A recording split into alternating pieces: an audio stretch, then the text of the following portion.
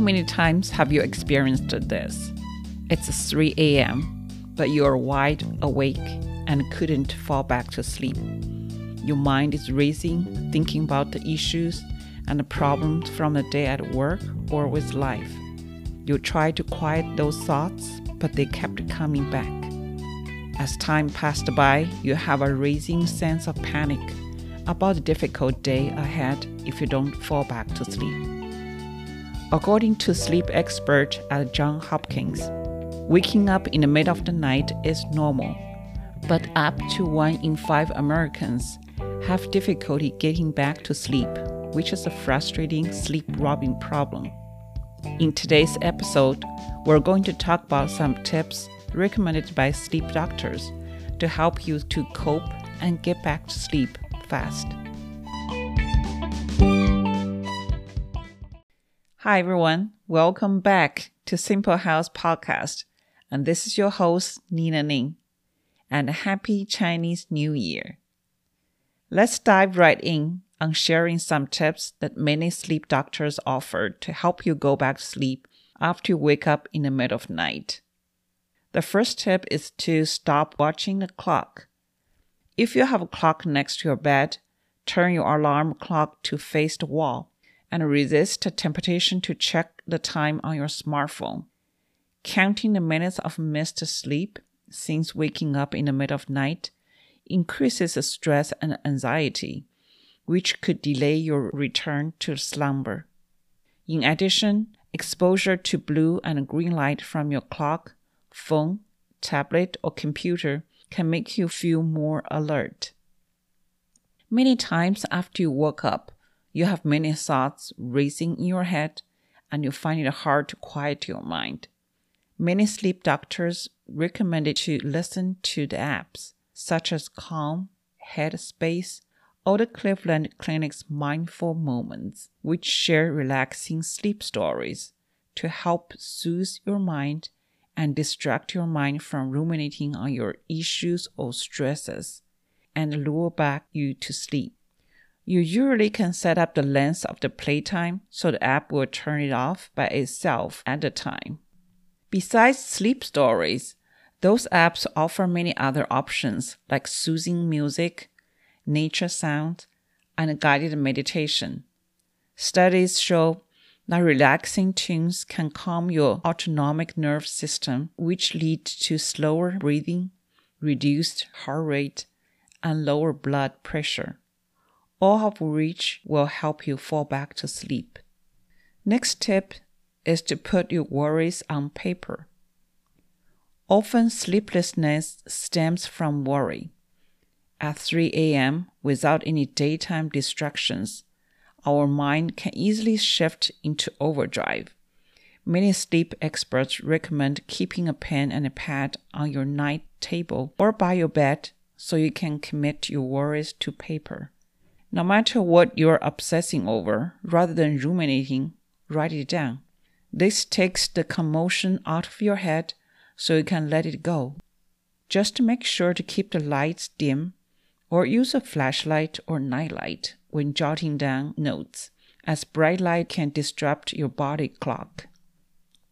Using the same method, Lawrence Chan, a professor of sleep medicine at Ohio State University, Wexner Medical Center in Columbus, recommended to schedule some worry time before your bedtime. He said, just as you schedule time to see friends or get a massage, do the same with your worries.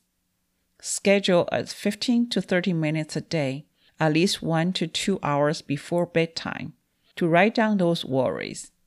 In addition, create at least one action item you can do to help deal with those issues.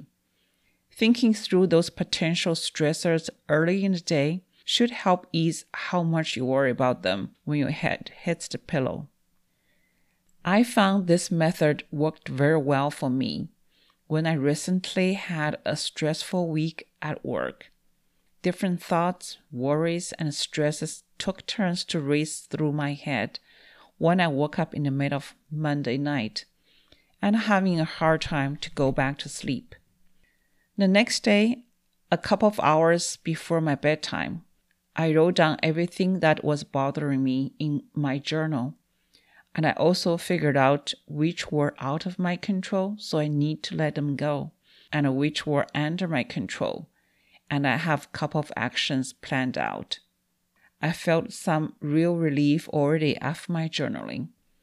And I ended up sleeping through the following nights with no waking up.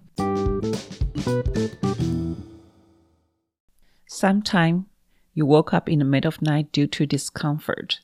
Then you should do some things to get comfortable. Visit the bathroom to empty your bladder if it might be full. Make sure your bedroom is cool and dark and your bedding is just right so that you don't feel too warm or chilly. Adjust your blanket for the right temperature. If you have done all those and still couldn't go back to sleep in about 20 minutes, then you should get out of bed, said Dr. Michelle Drerup, behavioral sleep disorder specialist at Cleveland Clinic.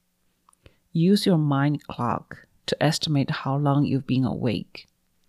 After 20 minutes of wakefulness, get up and leave your bedroom. Don't spend time in bed trying to fall asleep, she said. You'll probably worry about not falling asleep and to learn to associate the bedroom with not sleeping well. Instead, get out of bed and do something calming, such as reading a book, doing light chores, or journaling. As soon as you start getting sleepy, head to bed. Avoid brightly lit screens. Don't rely on technologies, like your computer, phone, or the TV, to lure you back to sleep. These screens can trick your mind into waking up and make it harder for you to fall asleep. It's better to just keep the TV, computer, and the phone turned off. There are a couple of exceptions to the get out of bed advice. If you are taking meditations that make you groggy, or if you have balance problem, you are better off staying in bed for safety's sake.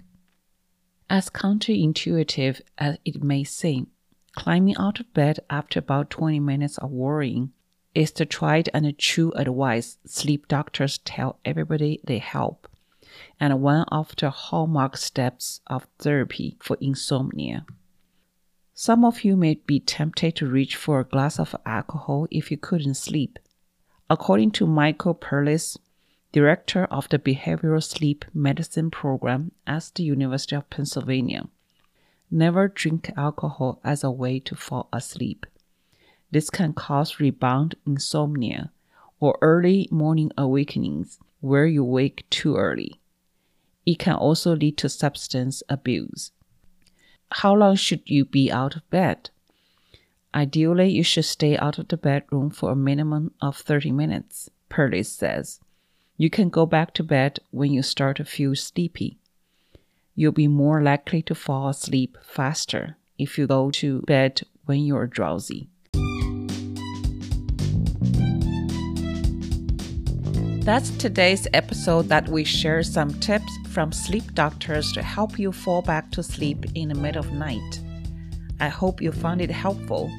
And if you think someone else might find it beneficial too, please share the show link with them.